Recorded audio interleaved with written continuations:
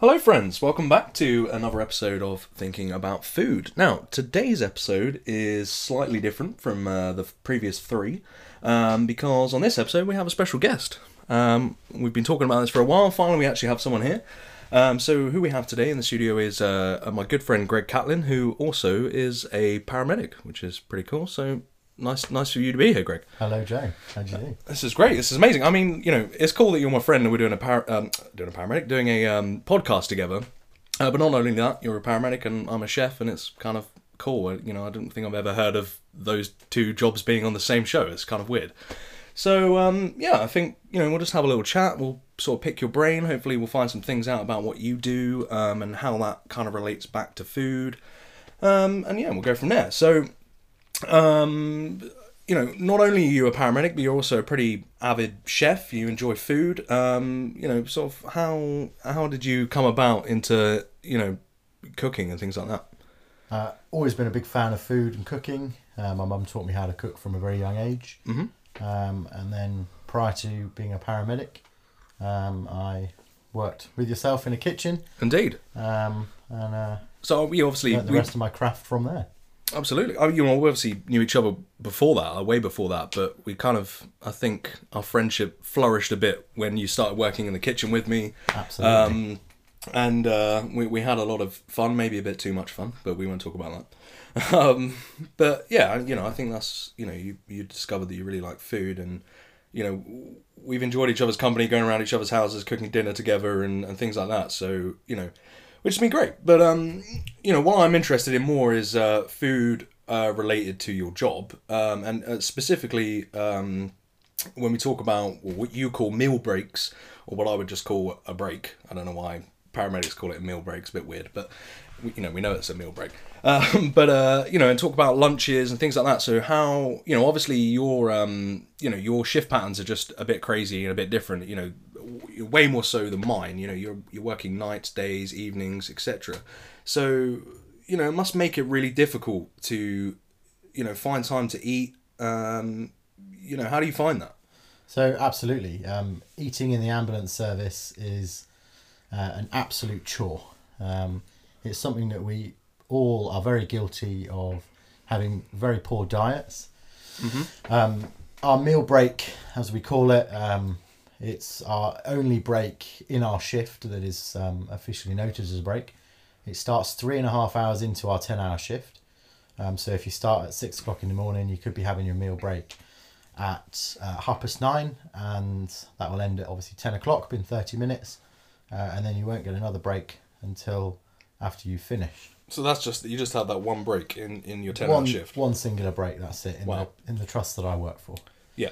So it can be a challenge. Mm-hmm. We have a vast range of shifts. We have early shifts that start 6 or 7 in the morning. They're all 10-hour shifts that we do, and shifts that start at 8 o'clock at night and finish at 6 o'clock in the morning. And then a range of later shifts during the day. So your sort of earlier shifts, you generally eat a breakfast style meal for your meal break. Yeah. Your later shifts are, your average snacking and lunches, and your late night shifts, you kind of eat a bit of a bigger meal.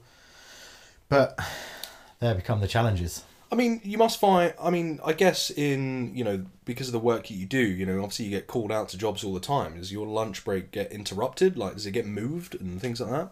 So as we work a 10-hour shift, we are actually only paid for 9.5 hours of it. So we can book our shift and we can decide whether we are going to be available or unavailable. As most people in every industry, when they're on their break, they're on their break. Yeah. And that's it. So a lot of people have the opinion that, no, I'm on my break and I'm unavailable. I myself, it depends if we have a limited resource in the area we work. Of course. Some of us decide to book our breaks available as opposed to being unavailable. We also have some perks around if you miss your meal break outside the window. We get a £10 bonus. Sometimes we might have to take our meal break on a completely separate station or at a hospital, or just anywhere where you are. So your meal break then becomes 45 minutes. And you have sort of extra 15 minutes where you can go and find yourself some food and then find somewhere to have it. The challenges that are around that, myself, I like to bring something for my meal break every day, whether it's beans on toast for breakfast, which is, you know, an easy staple. Of course. Or it's something that I've made. Often it's the meal from the night before. You know, or we're all guilty of filling up with our diesel, or, you know, filling up fuel, going into the supermarket or into the petrol station, and then you buy that sort of absolutely crap fast food that we're all and I can imagine you know you being at work for such a a long shift that can often be busy and stressful and whatnot. It's easy for you to eat probably more than you sometimes normally do. Well, maybe not. I don't know. But on incredibly busy days, it's sometimes apparent that you don't get your meal break until the last few hours. Often on a night shift, you can start at 8 o'clock, and as soon as you've hit the numbers on the screen and you've logged on, they could give you a job that is potentially been waiting for some time. Which means that if one job's waiting for some time, there's lots of other incidences that have been waiting for a period of time, and us getting a meal break just isn't an important thing. It's something that needs to be put off and needs to be waited for. I mean, it's funny because I 100% agree. Obviously you're saving people's lives. Is a lot of what your job is about. So that kind of a lot of the time that's going to come in more importance than to you having a lunch break or a meal break. But the ironic thing about that is that one big problem with people these days is they don't have regular eating patterns, and that can really affect your weight and affect your health. I just find that very strange, that these people that are going around saving people's lives that just don't look after themselves. Of course, in the ambulance service, when you start at a young age and you're very young and youthful, and you come in and you're skinny and athletic, it doesn't take long until you've realised that you've put on a few pounds and you're not as fit as you used to. For sure.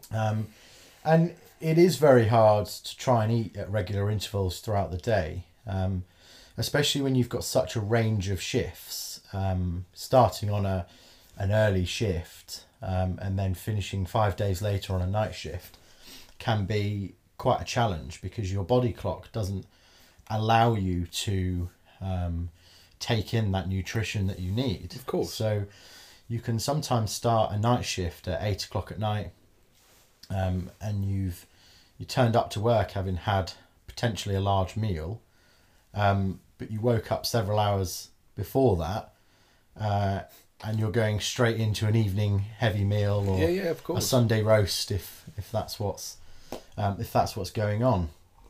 So you're quite right.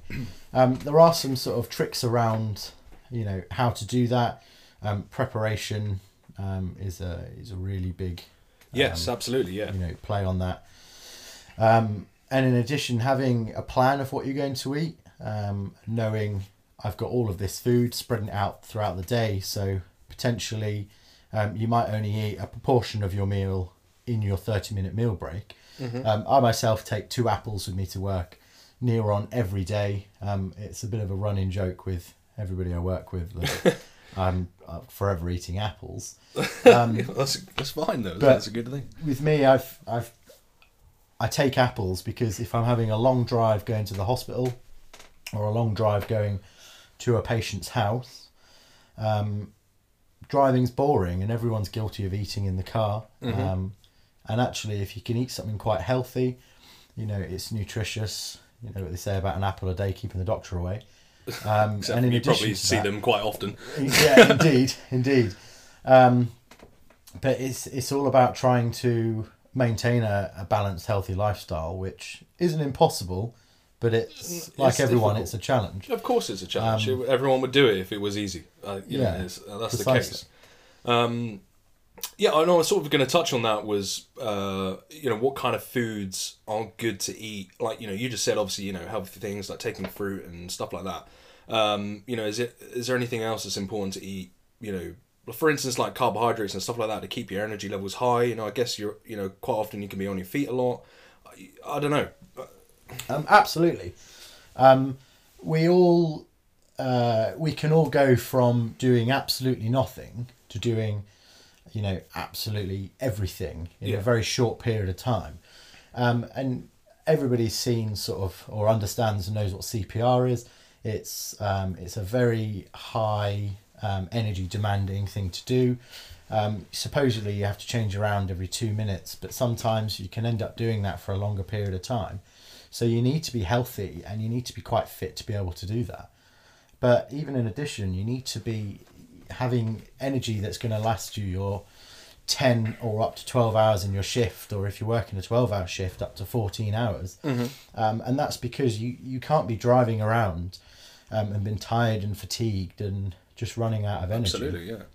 And that's where the real dangers come into it. Yeah. Oh, for sure, yeah. And especially like saying, at certain times of the day, in the middle of the night, 3 o'clock in the morning, whatever, traditionally everybody's energy levels are going to be lower, no matter what you work or what you do. That's generally when everyone is at a low point. So, it's... Yeah, that's sort of 1:30 till around about 4:30 in the morning. That's right, yeah. Is the time when you are most fatigued.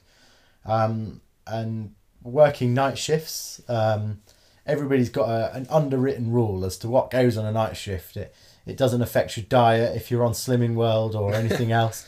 You can eat a chocolate bar at 2 o'clock in the morning. Yeah. It's negative. Obviously not for your body, but... No. But yeah, everybody's got that dark rule for that one. Of course, yeah. You can just wake up as a normal person in the middle of the night and eat a chocolate bar, but, yeah. It's different, I guess. But sometimes, we need to have that. We need to have that pick-me-up in the morning that brings your energy levels, back up to where they should be. Yeah.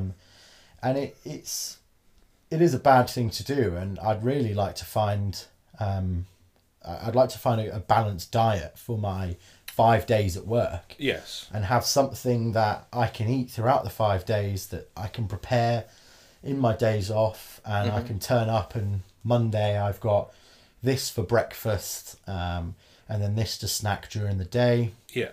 And as my shifts progress and become later, I've got this sort of energy sustaining, long lasting carbohydrates, etc. I think and you just spoke about it a couple of times there as preparation. I think that's an extremely important thing, not just in your job, but for anybody. Anybody, even if you work 9 to 5 in an office, is preparation is an extremely important part of eating if you want to eat healthily, because as we said, it's not an easy thing to do. It requires planning. And it reflects in my work. I cook for other people, obviously, but without that prep that I do throughout the day, it makes my evening job very, very difficult. And, I could just throw any old crap together, and, that preparation is so important. And like you're saying, you don't have to spend long. You could spend, an hour or so on your day off, cooking a few meals up, portion them up, keeping those Chinese tubs from your takeaway that you only have now and then, of course. Putting them in those tubs, and you can put them in your freezer, in your fridge, whatever. Enough stuff to last you a week. Just one meal a week. And like you said, get some snacks, make some snacks. But at the very least, take a piece of fruit. Don't take a chocolate bar. There's just simple changes that people can make. And I think it's just like saying, it's so hard to do, especially when you work a job that's so, demanding, not only physically but mentally. You kind of just want to sit back and have a chocolate bar and just go, oh. Yeah, and absolutely, and that's what I've been trying to do. I've spent the last maybe year and a half really conscious about what I'm eating, and I live on my own, so I'm trying to plan that for the entirety of my week, and preparation doesn't always go into what I'm eating at work, but I'm also thinking about what I'm going to be eating after work. Yes. As everybody is guilty of coming home after work and not being bothered with, making dinner or cooking something, so they have something very simple and, you know, like throwing a pizza in the oven, Yeah. and then just eating that. So I've really been trying to, even very basically, when I buy lots of, say, vegetables, I'll pre-prepare them, you know, peppers, chop and slice them, and then just keep them in freezer bags. So I am ready to have something or make a meal. Before work, I might just defrost a chicken breast. And then when I get home, I can quickly cook that and then have that with some pre-prepared vegetables. But in addition, in my days off or before late shifts, I've got that time before my shift from when you wake up at maybe, you know, 7-8 o'clock in the morning. I might not start till 1 or 2 o'clock in the afternoon. So I've got that time there where I can prepare things. And I often sort of roast chickens, have salads, maybe make jacket potatoes that I can then take to work in these absolutely food Tupperwares. I think it's key. What you're saying is making it simple, and not making it too much of a task, because then it just becomes, you know, effort and something that you then you might keep up with it for a few days and then you just go, oh, I can't be bothered. You know, so keeping it simple is important, I think. Absolutely, and I try and make that that sort of the preparation I do. I try and bring into part of my week, and instead of, you know, on my days off, I'm slaving around, spending all day in the kitchen trying to work hard cooking for the days I'm at work. I try and do that before I go to work, and that's the great thing about working shifts as well. Lots of people, shift work, it's not for them doing shift work, but there's lots of people like myself. I absolutely love it. Being able to walk through the town centre on a Tuesday afternoon, and you don't have to queue, you don't have to spend time waiting. It's fantastic. Absolutely. And I use before my shifts as my time that I can work hard and prepare food. And then that means when I get to the evening and weekends, that, you know, the off chance I have a weekend off with my friends, I can then spend it doing that. Yeah, absolutely. And not the classic Sunday night meal prep that everybody seems to be doing. Oh God, yeah. I think that's before going to work. You're completely right. Is that, you know, first of all, it's no mystery if you know any of you know me and Greg, and if you don't, that we are not the most healthiest people ever. You know, we're banging on about healthy food, but we're not. You know, we're carrying the timber. Yeah, we are. I mean, we went for a walk today, and that hill, wow. I was certainly out of breath, let's say that. But, I mean, you know, that's the important thing. You can't let these things take over. You see a lot of people that, you know, become sort of health freaks, as you call it, and it takes over their life, and you kind of... I think that can really affect you in a negative way. You know, you've got to have these... you know, breaks. You know, it's okay to eat bad food now and then. It's just not eating it all the time is the key. And like you said, if you're making it simple, you're doing some preparation in your sort of around your work time, like before work or whatever, then you've still got all that free time on your days off to enjoy it and go out for a meal or, you know, etc. So I think, you know, it's really important to have that balance is what I'm trying to say. Absolutely. Yeah, I completely agree with that. I think just one other thing it'd be cool to touch on as well is there's something I always hear, and like everyone hears it all the time on TV. It's all about talking about obesity and overweight, and you know, it's like a massive thing. Like, oh my god, so many more people are obese and overweight nowadays, and it's like crazy. You know, do you personally? I don't think that. I agree that is a problem, but like I can't see it. Like, if you know what I mean. But I think, do you? You know, you go to a lot of people, you know, on jobs, you get called out to a lot of people that obviously are having cardiac arrest or, you know, have a lot of health problems. You know, would you say that like a large portion of those people are overweight? Is it? I think absolutely that we see a lot of people that maybe not so much overweight as a singular put your finger on it, but I'd say a poor lifestyle is a key elements, and weight is part of having a poor lifestyle. And indeed, you know, poor fatigue from not sleeping and you know, not actually eating the right things in nutrition. People always say to me that I generally eat quite healthy things, and I, you know, like most people that enjoy food, I prepare a lot of my own food myself, so I know what goes into it. Yes. but they still say, well, I don't get why you're, not skinny, but that is because of the quantity I eat. Yes, absolutely. Like all chefs, I mean, you know what they say, never trust a skinny chef. No, absolutely. So yes, that's the only reason I have a belly. Absolutely, that's the only reason. Yeah. Obviously, yeah. So absolutely, weight. People eating high cholesterol, high sugar foods, the increase in diabetes. Absolutely. is absurd. And you can always guarantee that people who are generally quite overweight, live a poor, unhealthy lifestyle, will develop these health problems over people who, have quite a healthy lifestyle. Of course, yeah. The more weight you're carrying, the more blood that pumps around your body, meaning, the more oxygen you need to intake to oxygenate the blood and pump that round, and everything then has to work that little bit more, and you don't realize it until it's been a few years, and you see your friend, you walk up a giant hill and you think, my word, that's taken it out of us. Yes. But equal to that, it's about your recovery time. It's about the amount of time it takes for your heart to go from, say, 120 beats a minute when you've walked up a hill to that sort of 60 to 80 resting pulse rate. And that's all about, your health and your healthy lifestyle. So, yeah, absolutely. Okay. It is. Nice. Well, I think, this has been cool. We'll move on, I think, from the sort of talking about healthy food and stuff. I think it's really important. I think it is, good that we talk about this on our on my podcast. But we want to talk about some more fun things as well. So I've known Greg for a long time, and ever since I've known Greg, and if any of you know Greg as well, then you'll know that he's an absolute coffee fanatic. He loves everything to do with coffee, and he is the person that got me into coffee. I used to be a tea drinker, and now I think that's much more inferior than coffee. We kind of can tie this into your job as well, is that, Greg's the kind of guy, right, that I have pretty much don't think I've ever seen him drink instant coffee. If he has, it's because I've made it for him and he's given me that disapproval look.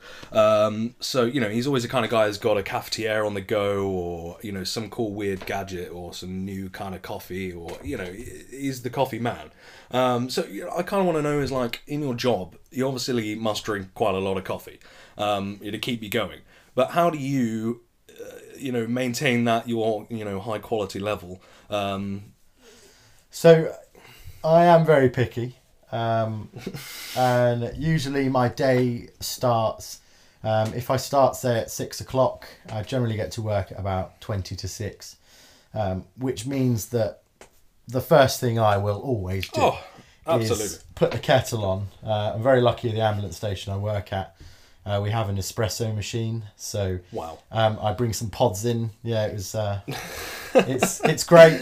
So I bring my coffee pods in, and I rather have an espresso, or I make a pot of coffee in a cafetiere. Of course. And it's very, for me, when I go to another ambulance station to work, which is quite often, we get moved around for different things.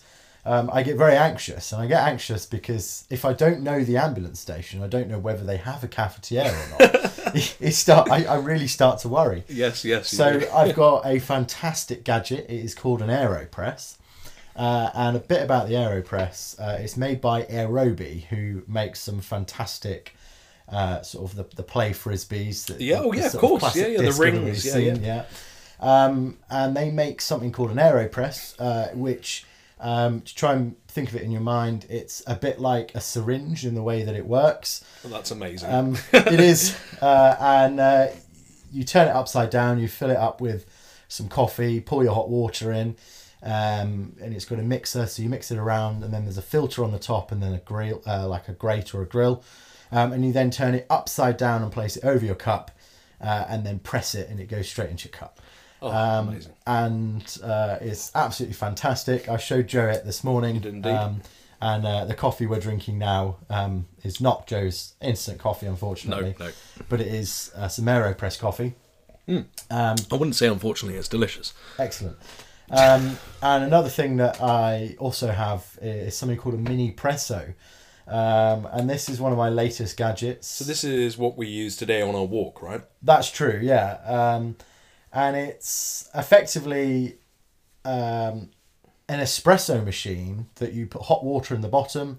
It's got a manual pump, and then you can rather use an espresso pod, or there's a different sort of cartridge for it where you can put your ground coffee in. Nice. And it produces an espresso anywhere, so long as you have some hot water.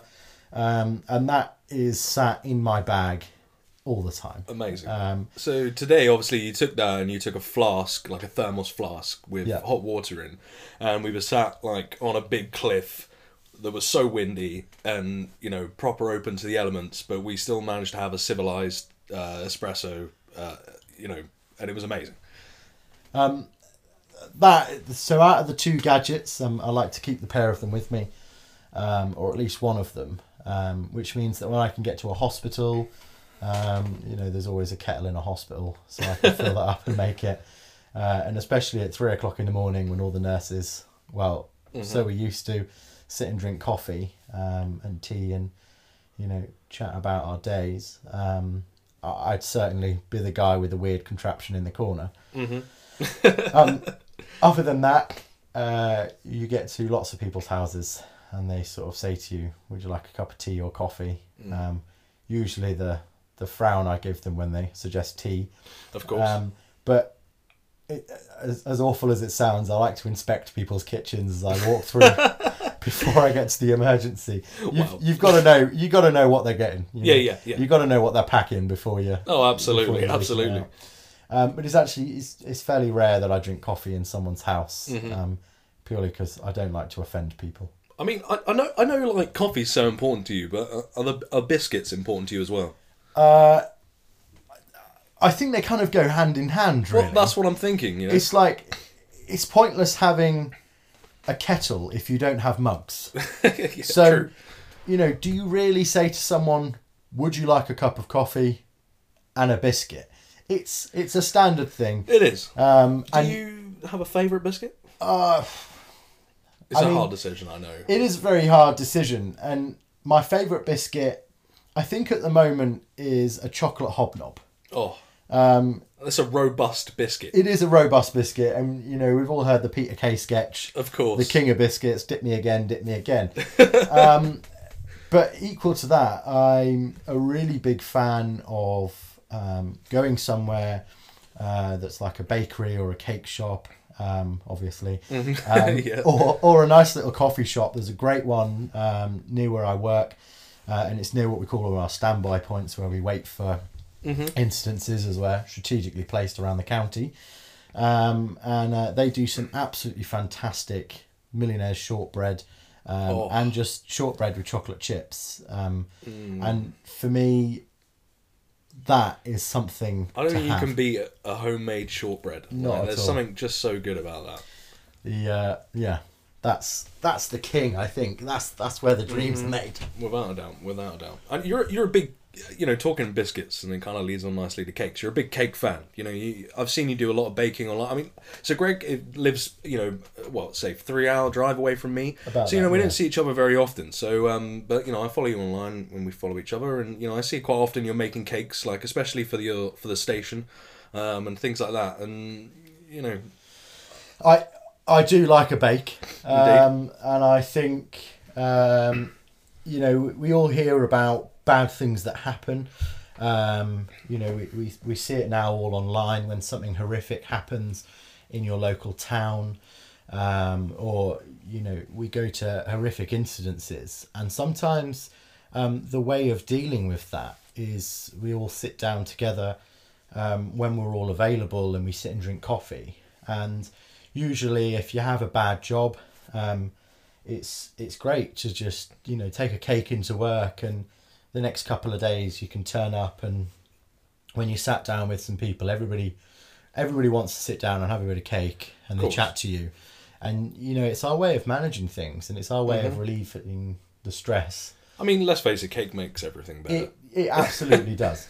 And it's an item of food for all occasions. Absolutely. And I've been known to make, you know, a cake for the ambulance station and a cake for the hospital. And, it does make it better. And in our job, we see more days that need making better than most people.